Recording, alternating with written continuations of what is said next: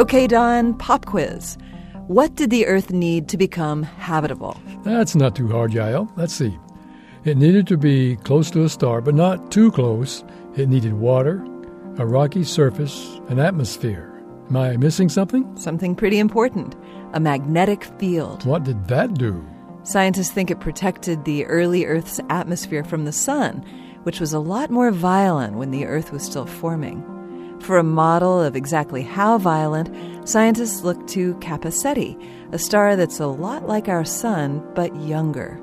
It's about 400 to 600 million years old, which is about how old our sun was when life first appeared on Earth. So, what's Kappa Ceti like? Very magnetically active, which is normal for stars its age. It has star spots all over its surface, like sunspots on our sun, just larger and more of them. And it propels plasma into space on stellar winds that are 50 times as strong as the solar wind coming from our sun.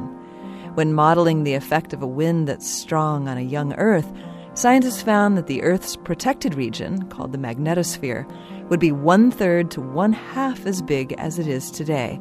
Less protection, but enough to keep the atmosphere intact. So, what would have happened if the Earth didn't have a magnetic field? Well, we can look at Mars as an example of that.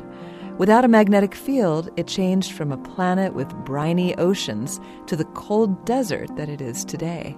Tough luck, Mars. This Moment of Science comes from Indiana University. We're on the web at amomentofscience.org. I'm Don Glass. And I'm Yael Cassander.